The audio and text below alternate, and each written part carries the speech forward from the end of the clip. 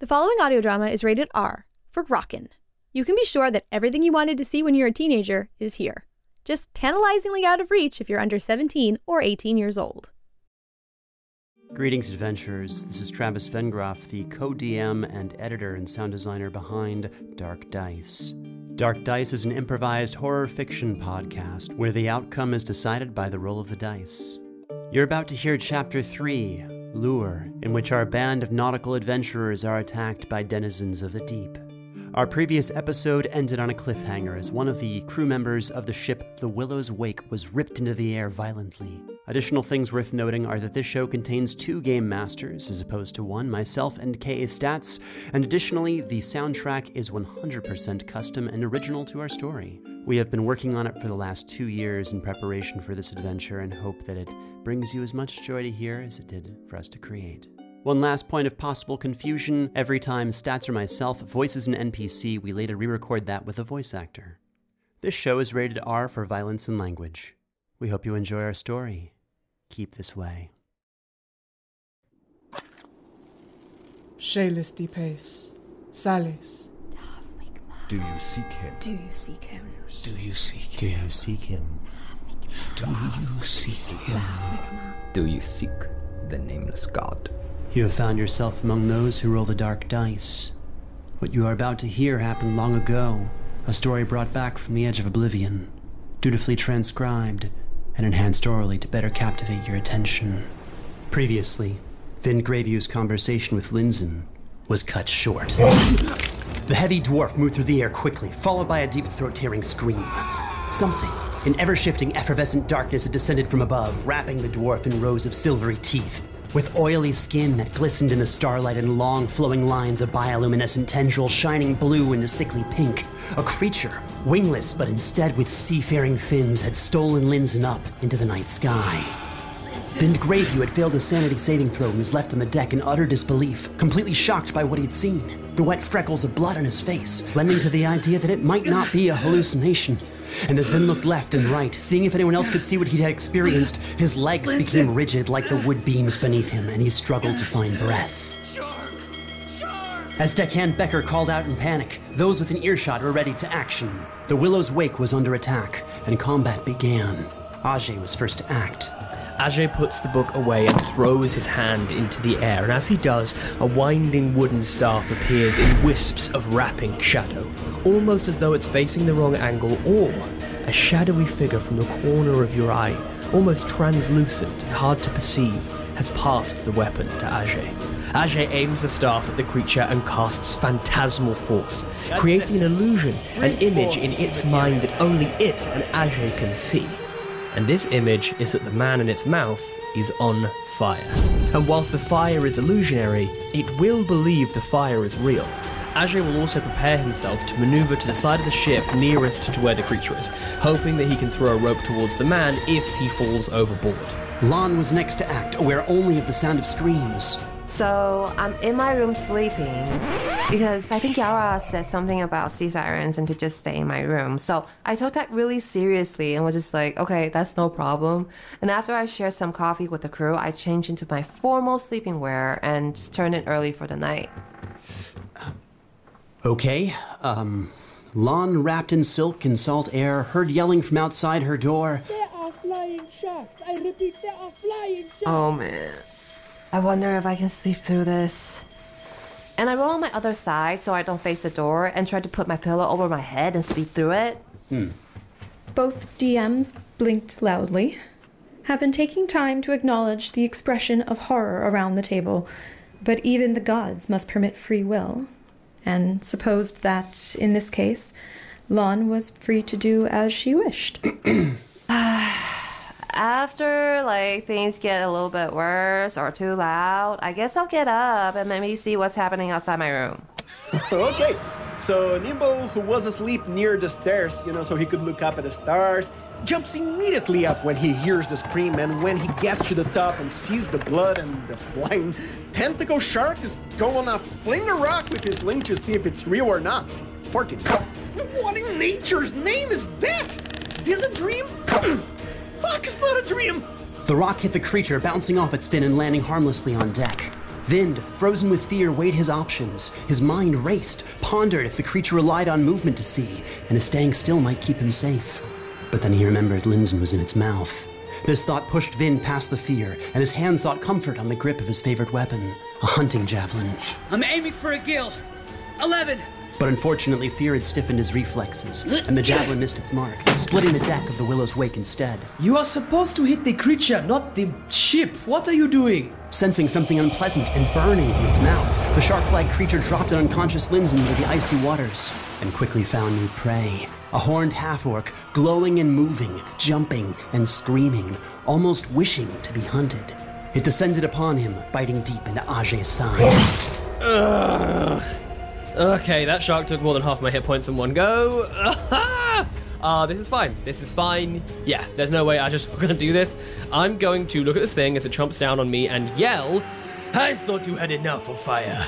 And I'm gonna burst into flames as I cast Hellish Rebuke as my reaction. 14 points of damage. Ajay, seeing the shine of countless teeth, preemptively hastened an incantation, immolating the very blood within his body. His eyes practically glowing, setting the shark-like mouth ablaze with his own burning blood as it carved into his side. The creature thrashed out in surprise and pain as some of its teeth cracked within its mouth from the intense heat. Moments before, on the port side of the Willow's Wake, scanning the horizon in waves for the mark of sea sirens, sat Lady Viviana Bloodchamber. Set upon spying a mythical creature, she had not seen the dangerous beast floating above the Willow's Wake behind as it swooped down to take Linzen. Viviana preemptively passed her wisdom saving throw, and as she stared off into the darkness, listening, looking, and hoping to catch a glimpse of the siren's mythic beauty, she found that, oh yes, there was something out there. A light, and it grew closer, trailing an unnatural darkness that swirled above the water's surface. Closer and closer, it almost appeared as an illusion. But no, surely this shifting darkness grew closer, and within that darkness more lights began to appear. As the yell of shark behind Viviana grew louder, the darkness began to dispel, and a massive creature emerged from within. A new set of teeth, tendrils, and wingless flight. The beast rushed upon Viviana, rows of teeth hungrily chomping in anticipation as it flew towards her. The creature surprised Viviana with its speed and alien features, and her dangerous glance over her shoulder to see another such creature take Linzen away cost her her footing. The attacking creature was upon her in the blink of an eye, its teeth biting into her arm for 8 piercing damage, taking a chunk of bloody flesh from her forearm, but not ripping the limb cleanly off as she'd expected. Ow! Holy fuck! What even are you? As yet another shadow appeared, dotted with ghostly abyssal lights, moving toward the middle deck toward Yara, who had come up to proudly review his work from the past few days. But the lights in the darkness held a strange and special meaning to the shipwright. Perhaps not these lights, but similar glowing wisps of terrible and bygone days. His eyes immediately found them, and with haunted awe, he was forced to make a wisdom saving throw. Wisdom, of all things? And all at once the shipwright was entranced, stunned, brought back to a moment in his past. The lights looked so beautiful, and Yara's mind transported him back to that beach, powerless, a hopeless child, unable to defend himself. Dancing lights upon rolling waters, driftwood cathedrals on shaky sands, the futility of it all, the loss, the fire. And then a creature emerged, attached to those lights, one that he still could not, would not see. A beast that dove to snap at the shipwright, biting clear into his shoulder for 12 damage, lifting him off the ground as it sailed past toward the far side of the ship. The pain of pierced skin and the sudden sensation of flying shocked awake the lost and drifting mind of the shipwright. But he was helpless still as he flew 10 feet from the deck, one arm fully within the mouth of the beast and its wriggling tendrils. Firing! Stand clear! Just then a harpoon loosed, as the scowling face of second mate Av Mitov aimed down its sights. The shot did little, but enough to shallowly stick the metal barb into the monster's side, surprising it enough to let loose its prey, dropping Yara to the deck. And Yara, noticing the other harpoon gun, mumbles to himself, "Harpoons!" and nearly trips over himself to reach it and swivel it toward the shark as it turns around in midair to attack him again, cheering himself on. It's pretty close to me. How can I miss? Famous last words. He fires. Still terrified, his mind yet returning from those glowing lights in his memories, Yara's aim was off. The harpoon flew past the creature into the water, rope trailing behind. First Mate Mason Lurs appeared next to Yara from the helm, smearing a thick salve across the shipwright's wound to stop the bleeding. It's going to hurt, but it will help. Ow! Good, okay, now help me to reload the harpoon. Convo was next to act. Convo's used to running on deck while he's still half asleep. This isn't his first nautical beast attack, and because he was off duty, he's without his armor. But he'll instinctively grab his hatchet. And when he sees the creature flying above him, his old first mate instincts just sort of kick in. What the hells? Quickly! Yelena, Linson, Betcher! Get everybody below deck! A glow emanated from Convo's back as the tattooed landscape of the volcano trail began to radiate a powerful light, and his body began to change, grow. Convo's muscles stretched as he doubled in size in mere moments, rippling with the strength of a giant and a height of over 10 feet. Confident in his power, Convo charged the creature beside Viviana, grappling its head to the 23 and using his reaction to activate another one of the runes woven within his tattoos. His left arm and pectoral, stones surrounding a sword and shield, danced with a magical life of their own, those giant runes shifting to glowing life as he growled at the shark writhing from his arms. Go to sleep, go to sleep, go to sleep. And the creature seemed to heed his words, its flails becoming simple twitches as it allowed itself to be pulled to the deck, immobile and seemingly asleep, still held down by the embiggened Convo. Viviana, who watched Convo's exchange in the last few seconds, was next to act, her attacker now asleep and grappled to the deck before her. Viviana is quite upset that she was bit and instinctively yells, "You asshole!" With my unbit arm, I take out one of my family daggers, a very, very pretty dagger, so shiny it looks expensive, and I proceed to try to stab it in the eyeball, wherever that is. Natural 20. Viviana rolled quite well on the critical hit chart and unleashed a flurry of attacks. Yeah, every stab, I'm just going, "Die, you stupid shark! How dare you bite me! Now I have blood all over my clothes!" The bloody and grinning tiefling pulled her dagger from the creature's flesh a final time, covered from head to toe in blood and quite pleased with herself.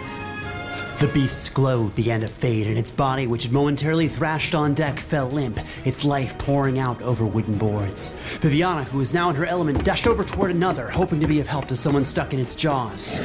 The creature next to Ajay was furious, confused and hungry as the form of Deckhand Yelena appeared before it, rushing beneath its considerable bulk and cutting deep into its exposed underbelly as it snapped at the air beside it.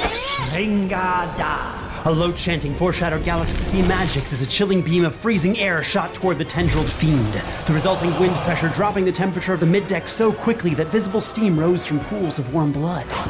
Furious, injured, the creature's will slacked and it quickly pivoted, drifting, diving under tumultuous sea to find easier prey. While the Willow's Wake was outfitted with a skeletal crew, they were by no means a weak and witless lot. Their muscle and might was earned at sea under skies both fair and foul, upon waves smooth and mighty. Ajay is bleeding a lot and feeling pretty weak right now, so he's going to look over at the hatch next to him that leads to the hold and make sure that the fluffy prisoner is still in her cage before he makes his move. Glancing down, Ajay could see that the owlbear was still secure, albeit agitated by a mixture of the sounds coming from the deck, the smell of fresh blood, and the cloud of green smoke Mr. Omen puffed towards it. At a thrash, Omen threw the beast a small weasel, calming it for a time. I am glad someone is so chilled on this boat. That is great. We are being attacked by flying sharks while you stay down here and chill with dead weasels. Was that an order or a question? Either way, I'll do that. Seeing that the last shark thing is between me and the stairs to the mess, Ajay is going to cast Eldritch Blast at this creature. 23. Ajay pivoted around to face his target as the end of his staff began to radiate a swirling mixture of shadow and purple light. The glow traveled to the end of the staff, peeling off small sparks of gold from the precious metal-flecked wood, appearing almost like cracks in the miasma. The culmination of this energy directed by the staff's focus shot forth, smashing into the skull of the remaining shark near Yara, the crackling glow reflecting on its rolling rows of teeth just before impact. This powerful blast threw the creature into an uncontrolled aerial spin, its tendrils flailing chaotically to find balance. It was then that the door to the guest quarters opened and Lan appeared, dressed in finely stitched sleeping silks. Lan sees that everybody seems to be in control of the situation, so she just stands by and claps at Lady Viviana's bravery and courage and success, and uses bardic inspiration on Viviana. Wow, Viviana! That was some great work there, huh? Oh, yeah, thanks. Linson! Nimble maneuvered himself toward the center of the boat, hoping to avoid being thrown overboard by the chaotic thrashing of the shark. Oh, well, maybe if I'm unlucky enough, it will just bite me and chew me on the boat so people can recognize my corpse later. So I take one of my special stones, a heavy polished round one. Yes, that should do the trick. And I load it into my sling. Find your way, stone! And I fling it with a 12 damage. Though perceived as a children's toy to many fighters and hunters around the continent, Nimble Remble Troutspine Trout wielded the sling with an unforeseen mastery. The heavy stone struck the side of the beast's head, causing an audible crack. The power of the impact stopped the shark's wild spin, and it locked its senses onto the offending halfling. Vind, hoping to aid a friend in danger, calls out to the shark, taunting it into switching its attention onto himself. Over here! Hey! Over here, foul thing! The shark gladly turned its gaze to the screaming prey, locking its black, deep realm eyes with fins. And he throws all 4 of his javelins at the creature in rapid succession thematically, with a 21 to hit, 7 damage. The golden hair elf threw all 4 of his javelins in the span of 6 seconds. A barrage of sharpened wood battered its sturdy hide, and one javelin caught the dorsal fin, skewering it through. This sent the monster into a thrashing frenzy, and it quickly spun, taking part of the willow's railing with it. It descended then on the smell of blood, crashing into the water where Linson floated mere moments before, taking the deckhand down into the depths with it. Combat had concluded. How is it possible that when you do actually hit the shark, you still do damage to the ship? God. Uda, drawn to the deck from the deep galley beneath, surveyed the scene.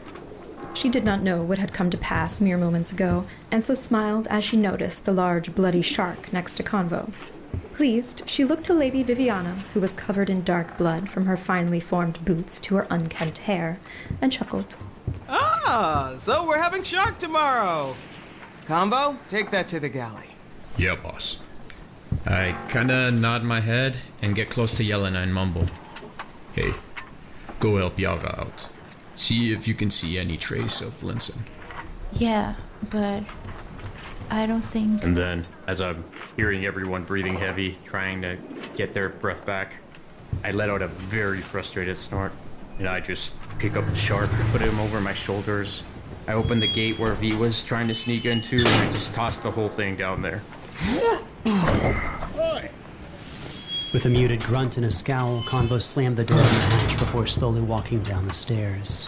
His magic's fading, his body shrinking back to its normal size. Is everybody okay? It was only then that Uda made eye contact with Yelena, whose face wore a dejected look of sorrow. With a small shake of her head, Yelena told Uda all she knew of the battle, and her smile disappeared. Uda walked over to place a hand on her shoulder. That was very impressive work. Has anyone checked for Linson? Linson? Oh, no. Oh, there was someone in the water. I heard it. That shark tentacle thing, it took someone with it. It looked like Linson. I saw him hit the water, and he was not moving. I do not think our friend is still... I do not think he was still there to save. Gods. If what he's saying is true, we only continue onward. I've checked to make sure that nobody else is missing. Get out, Slooper! Slow and steady! He's dead. He's 100% dead. I was trying to sugarcoat it a bit. But we're all here. We're all here. That's good news. We have each other, and that's good. Good work, everyone. Sorry I took out most of the ship, but we should be okay. Yes, wonderful indeed, everybody. Good job. Such great teamwork, everyone. Great teamwork, guys. Great teamwork. I don't know if I would describe this as wonderful. We were told about sirens, but this is a little bit more than that, no? This is awesome. Sirens, sharks, someone just died. This is amazing. I take out my notebook and I start scribbling down notes immediately. Yara, I didn't know that there'd be sharks along with sea sirens. I'm kind of excited about dinner tomorrow now. Lan wasn't around to see what happened to Linson, so she views this as a success. Yara, you see him kind of shaking his head a little, looking over the railing with Nimble and Yelena to see if there's any trace or part of Linson left to be seen. but he sees even the blood has been taken away by the sea. Seeley, having taken shelter in the mess, flies to his shoulder and perches there, but he doesn't notice for once. There's still something off about him, some invisible weight pulling at him. But really he's just shaking his head, distracting himself, undecided what damage to take care of first, be it his bleeding shoulder or the railing that he had just repaired.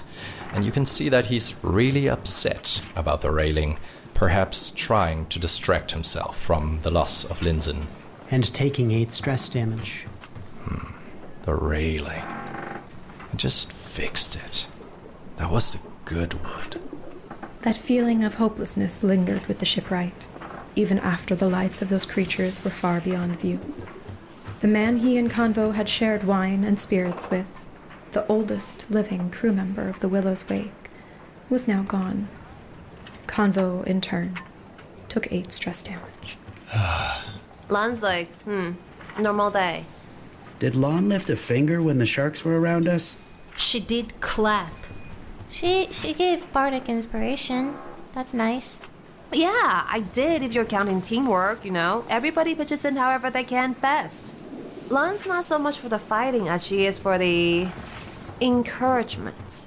To also clarify Vin's question, Lon was wearing an embroidered silk sleeping suit. Incredibly fancy attire, even by elven standards, but ultimately one not suited for battle. My sleeping robe is on, my pom-poms on them, you know, like all the comfy and just like, wow, there's blood. Let me like move over here instead. She's done her evening skincare routine and has her little like sleep mask all set up. Good job, guys, though. Good job. Nimble's still bummed, like someone just died. He's still looking into the ocean after a couple seconds, minutes. He's not counting time. And he just hopes to see maybe a corpse, maybe Linson swimming safe, but he doesn't see no one coming up. And he got a rock, one of his stones from his flings, and he whispers to himself, I may have not known you, but may you're in a better place. Now you're one with the water. And I throw a rock and say, may that be with you so you're not alone down there. And he watches it as it's sinking, and maybe he's not used to seeing how it just keep going down and down to the dark. Like, it's so deep. He thinks like, what else is there? He had never seen sharks like that. And it's scary. And Nimble takes some stress damage. Not really sure if he is like, or if he can even be prepared for the kinds of dangerous things the waters of the deep sea hold. This is, he thinks now, the lowest point of his trip. He feels awful. He feels ashamed. He felt like this was a big fun adventure, and he goes back into the boat, into the mess, and sits in the dark. He has the vial, the little bit of water from his home river, and he takes a good long while looking at it, thinking, okay, that's it. I'm not home anymore. Nimble stared at the vial until his eyes grew heavy and he could remain awake no longer. When morning awoke the Willow's Wake, those aboard were no longer as relaxed or as joyful as the days previous. The mornings were dark, void of the sun, as here in the north the sunlit days had grown ever short, and a sadness pushed through the ship like fog. Linzen, the dwarven deckhand and friend to some, had been killed, pulled down beneath the waves. During a closed-door meeting, Captain Gelmain and Sea Sorcerer Gillesk later concluded the attacking creatures were adolescent abyssal trench makos, an abominable bioluminescent amalgamation of shark and squid from the Sunken One's deepest depths. Captain Gelmain had announced the previous night, as blood was mopped from the deck, that a funeral service in remembrance of Linzen would be held the following morning. And the time had come. He gave a speech commemorating the man he had known most of his life, the only other person who had known the Willow's Wake like their homeland. He recounted the adventures they had shared and celebrated the dwarf's many accomplishments. and his simple, contented life. After, Captain Gelmain asked if anyone else wanted to say a few words. The entire crew, it seemed, had something nice to say about Linson, a story to share. The final crew member to speak was Convo, new as he was to the Willow's Wake, but not new to the perils of the sea. He said his piece and ended with a phrase some sailors understood far too well. But Neldich has once again come to claim what's hers. The guests observed the funeral with varying degrees of interest. Lan briefly considered giving a speech herself, perhaps reading a poem or doing something, anything, as a gesture of respect, but chose to withhold her involvement in any capacity beyond spectator. This was a time she knew her silence was worth more than her words. And it was in that moment that she noticed Viviana was missing from the events. I wonder where Lady Viviana went. Oh, Ajay's missing too. And so is Celie. Nope. Looks like she just caught a rat. Never mind. There are no rats on the Willow's Wake. And as the funeral concludes, because he's seen that Nimble is quite shaken with the whole situation, Yara's gonna go real quick down to the deep holds, and he's noticed that this ship, which is quite old, people have taken shortcuts and simply patching things instead of fixing them over the years. He's noticed that there was a huge sack of weighing stones that had been discarded in the deep hold, and he just grabs 2 or 3, which to his eye are nice looking stones, and he just grabs them, and without saying another word, he, with a knowing nod, puts them down beside Nimble, who's sitting at the front of the ship, and pats him on the shoulder. You're a good man, Yara. Hope not many sharks bite you in your life. With a nod, kind of confused at the kind but very specific wording, Yara goes his way to continue fixing that railing. More than the railing needs to be fixed. More than the railing, indeed. And Yara, he's a bit off still from last night's encounter, and his work is still not quite up to the normal standards he holds shipwrights to. Both Yara and Nimble recovered 2 stress damage. Lady Viviana took advantage of the time during Linson's funeral to find her way back into the cargo hold. With the crew occupied above, she could now see what it was that interested her so much from before. It's a funeral. I've been to many. It's just the same old one of many. So I'm pretty bored, so I'll take that time to go investigate the cargo. Yeah. Omen, she knew, was not at his post, as he himself seemed greatly saddened to learn of Linson's death. So it was that even the one room meant to be guarded at all times was left unattended. As she silently stepped through, one of the boxes had a different kind of wood, and this drew her attention briefly. But she continued on, moving toward the owlbear and the prisoner. First, she greeted the owlbear with a smile and enthused greeting, throwing it a dead weasel. And then Viviana turned to the prisoner, a bearded blonde man grimed with dirt and sweat. She locked her purple eyes to his crazed gaze. Who are you? Who would like to know? Me, obviously. I'm asking you. You. I am man. I am flesh made. I am prisoner. I am. Yes, I am a humble follower of the one of grand creation. Fear no I. I am one who follows a path. So what's a religious person like you doing in a cage, then? You see it too. It is a religion. Something views my work as extreme. Yet I'm only devoted, and I'm always faithful. I shall never blaspheme. You must have done something. I mean, no one's gonna throw a religious, godly man into a prison for no reason, right? We agree, then, that one acting in the name of the true power cannot be the faulty party. I am innocent, but those who do not understand want me to face trial up north because they worship lesser gods, because they do not see the true way. And I believe this is unjust. Surely you believe it, too. Sure, yeah, believing in other gods unjust. So what'd you do, kill them? At first, I only tried to show them the path. He grinned. His eyes shifted for a brief moment, as though a cloud lifted, and Viviana thought she could see the stars reflected in his eyes, though even outside the stars were not visible in this heavy, sea-fogged morning. Can I at least ask your name? Ula. Ula. She takes out a notebook and starts writing. Can you spell that? Is it U-L-A-H or like... Ula as the time-worn saint. Ula underlies all. U-L-A, Ula. Well, my name is Viviana. You want to be like friends or something? You're kind of cool. Well met, Viviana. I would like that. Very much. Awesome. Can you also not tell anyone that I've been down here? You know, just because that other orc dude, super mean. Friends keep secrets, and yours is safe with me. She smiles and extends her hand through the prison bars for a handshake or something.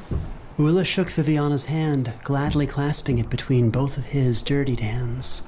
He leaned his forehead down, as though to touch it to the back of Viviana's hand, not quite in reverence, but in recognition, perhaps, of her nobility. She loves this.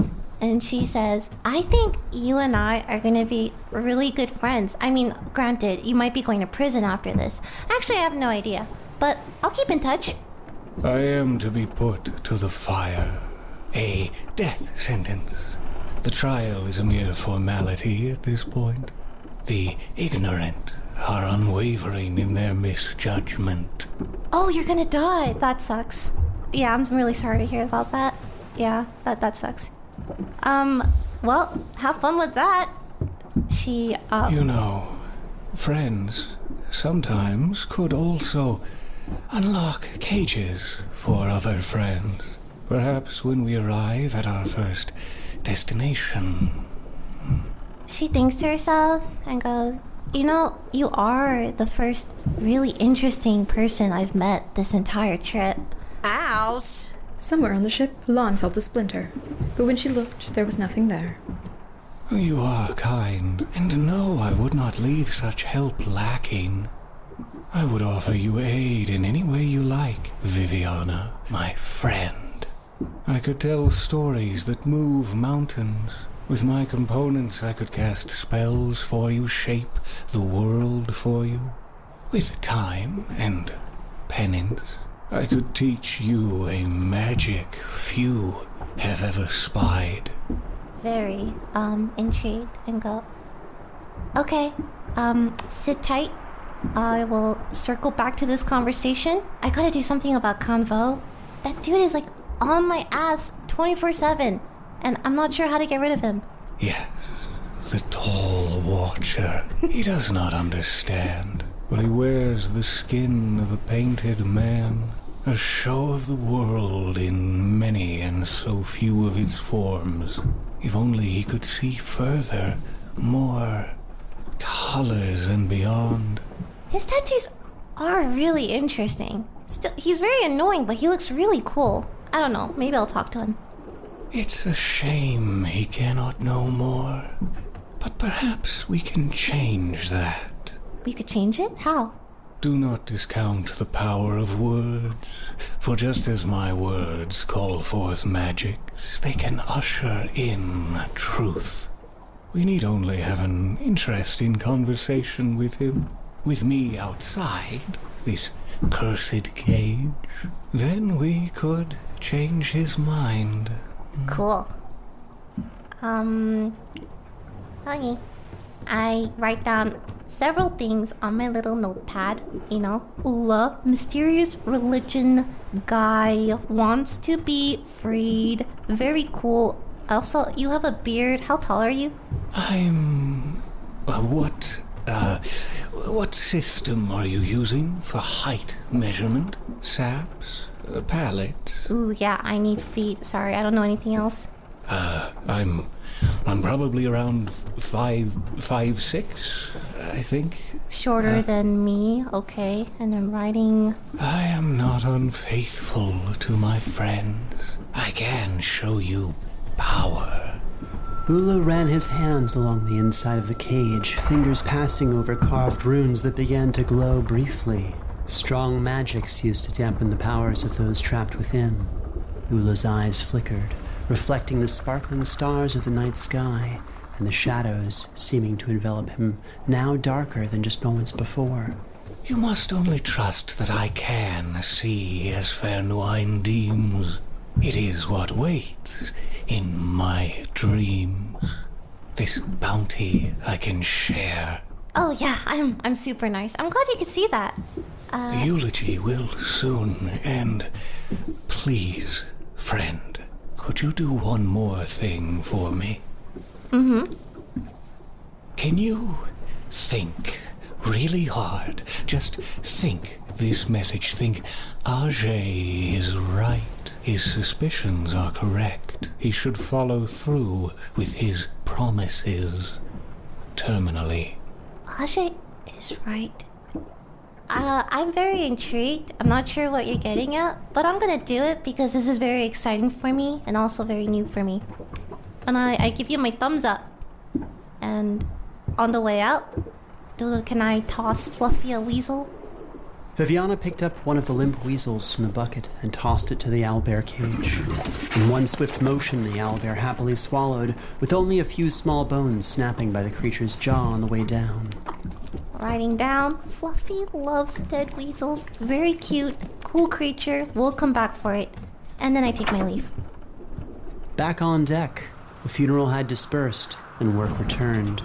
The sails were filled with Galisk's magics, and the Willow continued on her way toward the sunken bulwark. A bit later, I approached Lady Viviana and I asked her, "Hey, why weren't you at the funeral?" Oh, I have never been on a ship before, Lon, and I just felt so seasick. I was resting. Okay, DM. I want to roll for insights. 5. Yeah, the ocean, the waves, I've never really, left my family house that much. This is all very new to me. You must understand. Sure. So did you stay in our chambers? Yeah, just resting. I see. Well, here's a trick that I learned from, growing up in the mountains that I call home. That you can press this, like this point right here. We call it acupuncture. That you can press this point here on your wrist right here. Yeah. It's gonna help with seasickness. This is what my grandma taught me. You can try if you want. Oh, that is so kind of you, Lon. Thank you so much. Viviana does not want to have you having this conversation, so she does it. She presses the point on her wrist and goes, "Wow, I actually feel a little better. Thank you." Yeah, no worries. So, did you catch sight of the sea sirens last night? Unfortunately, no. I guess they're just a myth after all. I mean, they probably tell stories to scare us off, right? There's no way things like that actually exist. But why do you think they need to scare us off? What's this cause of it in the first place? I'm not sure. Maybe they mistook some sharks eating and taking people as sirens? I don't know. Yeah, that could be it. You're absolutely right. And the seas are so vast, there was never any surety that we will find them. Might I ask the royal Lady Viviana, what is your destination or pursuit on this journey? Honestly, I just wanted to get out of the house. You must know how it is. I mean, you seem pretty noble yourself. To stay inside all day, not exploring the world, Well, that is very true. But to be quite frank, I actually am on a mission. And I want you to be the first one to know that I am on a mission to recruit as many, I want to say followers, but people with the same ideal in mind to follow me into a war for peace and justice and ideals that all living beings should have equal freedom. Wouldn't you agree, Lady Viviana? I look at her with a very straight face, put both my hands on her shoulder, put on a serious face, and ask, "Are you a cult? Are you starting a cult?" Technically, no. But we do have rituals. We do have our own religions, if that is what you're asking. No, actually, we do. We do have our own country, per se. Our own kingdom, per se. Oh! We have our own cult, sure. It's just that, certain other kingdoms are trying to oppress the living. Our presence and freedom, if you know what I'm saying. Yeah, I think I know what you're saying. This all sounds very familiar to that other guy. I have someone I could introduce you to if you'd like. Oh, really? Is that one of your, siblings, maybe? One of your noble family members? Someone with an army, perhaps? No, I fucking hate my sister. No, this guy, he seems like right up your alley, Lon. The whole, religion thing. I think we should all gather together and discuss this because this is exciting. Oh, really? That would be very, very kind of you. I need all the resources I can get, fighting to free my homeland and all that. Of course, yes, freedom. Love that shit. Freedom, yeah. I'm totally on board with you. Yeah. I look at her and I press the spot on my wrist again. Yeah, it feels so much better. Feeling good. Thank you for allowing me to impart my secret to you. Of course, of course. And Lon, really happy with what just transpired, leaves Lady Viviana be because she doesn't want to be a burden anymore and she feels like she just took a big step forward, finding an actual ally for her people. Thank you. Thank you again. Yeah, I just call out after her. Yeah, what are friends for?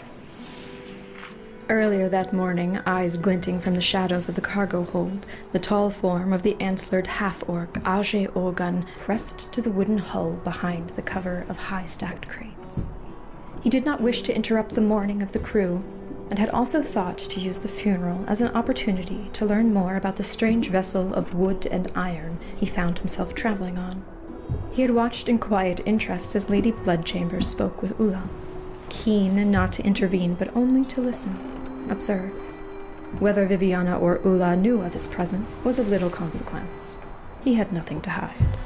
Ajay is so used to being in control of every element of his surroundings. As a leader and as a hunter, he knows that predators become prey when they don't fully understand the lay of the land. So, he's going to try and process whether there's a link between something that he read earlier in the book and this stranger that's on board, because it feels like there could be. And not only that, Ajay absolutely wants to see if there's something inside this box, because seeing this strange box now, hearing the murmurs among the crew after dinner, there's just one too many things that Ajay doesn't know, and that really unsettles him. Hence why I think he's going to do something a little bit out of character that might potentially break the trust of his hosts. Ajay had heard the name of the god Fernuine, of which he knew little, and yet he had seen the otherworldly depth of Ula's eyes. Ajay ran the man's name across his memory. Ula, as a time-worn saint. Ula underlies all, and yet he could think of nothing. The Book of Vernascan Myths spoke very little of Fernuine, and nothing of such saints. Ajay, with the support and knowledge of his ancestors, wants to try and look back further in his memory, like almost a collective memory. A religion check was required, this time with advantage, as the spirits in Ajay's mind conversed, bringing back memories long lost. Okay, that's a total of 19. He knows enough about these Terrellian gods to recognize Fernuine's name, the Grand Creator, and the reoccurring pattern within many pantheons. Fernuine is often referred to within the same groups as Neldich, whose island we will reach soon, Bohoka, the deity of death, and his own god, the All-Hunter, Ultigan. Yet, reaching deeper through his ancestors' memories, Ajay can only recall that Fernuine valued creation, but not life. The creatures, the stars, the colours of magic, and all of the strange things that turn the world. But boundless creation, in the sense of what can exist, what could exist, is, by nature, chaotic. He remembers that the reason his people did not give Fernuine heed was that this creator did not care about their creations, only the act of manifestation. They would consume a fertile valley to spark the first inferno, consume Dylaria to create undeath, and their endless will to create was opposed only by the god of balance and order, Relia. This he read in a book that Relia was also the father of Rive, and the creator of elves and the father of Bohoka, the god of death, because death itself is an ordering. Interesting. Knowing this, Ajay is going to take an opportunity to approach the box. I want to make sure that I'm not transporting anything that could potentially blow up or something. Some kind of unstable magic. With no one left in the room save the prisoners who were out of sight behind a row of cargo, none could stop Ajay from opening the small crate. After triple checking that the box itself is not trapped and fully safe to open, Ajay will open it. The seal was simple. No lock, no trick. Merely a nail in every corner of the lid. With Ajay's strength, it came off with ease. Within rested a small, delicate figurine, carved from some kind of glistening bone. Or worse. Its visage held a strange, almost crazed appearance. And when Ajay held it up momentarily to the small light of the hold's lantern, he could see that it had an almost pearlescent shine to it. Something about it looked familiar. Some kind of idol. And I would like to make a history check to recognize the art style. Nice. It looks like a carving style of the Southern Gensler. All the angles and rough geometrics. From history and maybe religion, Ajay knows that Gensler has lots of cultures with their own localized deities, which are worshipped along with the larger scale deities, but I don't know which local deity this is supposed to be since there are so many. I think, before I put it back, I would like to see if I can try and find out what material it's made out of, just in case I should run into that material again. Might help me figure out where it's from, because I don't think I can bring myself to steal it. As much as I want to, I'm like, oh, this sounds like this is such a bad idea. 18. Ajay took time to carefully turn the carved idol over in his hands, running his thumb over the carved face. The deep-set eyes, the sharp serrated teeth. Ajay's ancestors pulled back, not wishing to be near it, and they whispered winds of warning. Ajay, never have you encountered the beautiful creature of legend that moved through the land of mortals as guardians and protectors. But now, you hold what is most precious to them. And with a stone in his gut, Ajay knew that what he held in his hands was crafted from unicorn ivory. That is very interesting. Perhaps Ajay will take this. Ajay took leave of the cargo hold, but not before slipping the idol into his pocket and resealing the small crate. The idol, for all its ill will and unseen power, now followed him, and his ancestors kept their distance. Dark Dice, Shores of the Silver Thrum, Chapter 3, Lure. Created by Travis Vengroff and K.A. Stats. Featuring Lily Pichu as Viviana Bloodchamber, Eric Nelson as Vind Greyview, Jasper William Cartwright as Ajay Ogun, Danilo Battistini as Nimble Rumble Troutspine Trout, Florian Seitler as Yara, Enrique Perez as Convo, Sophie Yang as Lan, K.A. Stats and Travis Vengroff as co-Dungeon Masters, and featuring the voices of Kiera Baxendale, Atticus Jackson, Dario Ullman, Lika Khukhashvili, David Devereaux, Michael Heitner, Chris Lurs, Peter Joseph Lewis, and Marisha Tepera. This episode was produced and edited with sound design by Travis Vengroff, with dialogue editing assistance by Kayla Shu, mixing and mastering by Dane Leonardson, transcriptions by Cheyenne Francois, and executive producers Dennis Greenhill, Carol Vengroff, AJ Punkin, and Maiko Villegas. This episode features music by David Wise, Hitoshi Sakamoto, Stephen Malin, Brandon Boone, and Travis Vengroff. To support this production and get ad-free access to bonus releases, music, world lore, art, and early access to future adventures and D&D materials, please join our Patreon at patreon.com/Fool and Scholar. This is a Fool and Scholar production. Thank you for listening.